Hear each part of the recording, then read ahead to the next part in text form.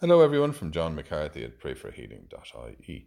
St. Rosa Viterbo lived in the 13th century. She always wanted to pray, and from an early age she displayed miraculous gifts when she appeared to bring her aunt back from the dead.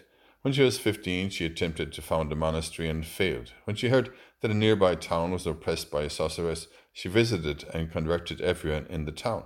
Her method: she stood unharmed in a fire for 3 hours. She died when she was 18 and was canonized in 1457.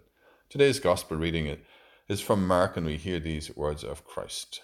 Let the little children come to me. Do not stop them, for it is to such as these that the kingdom of God belongs.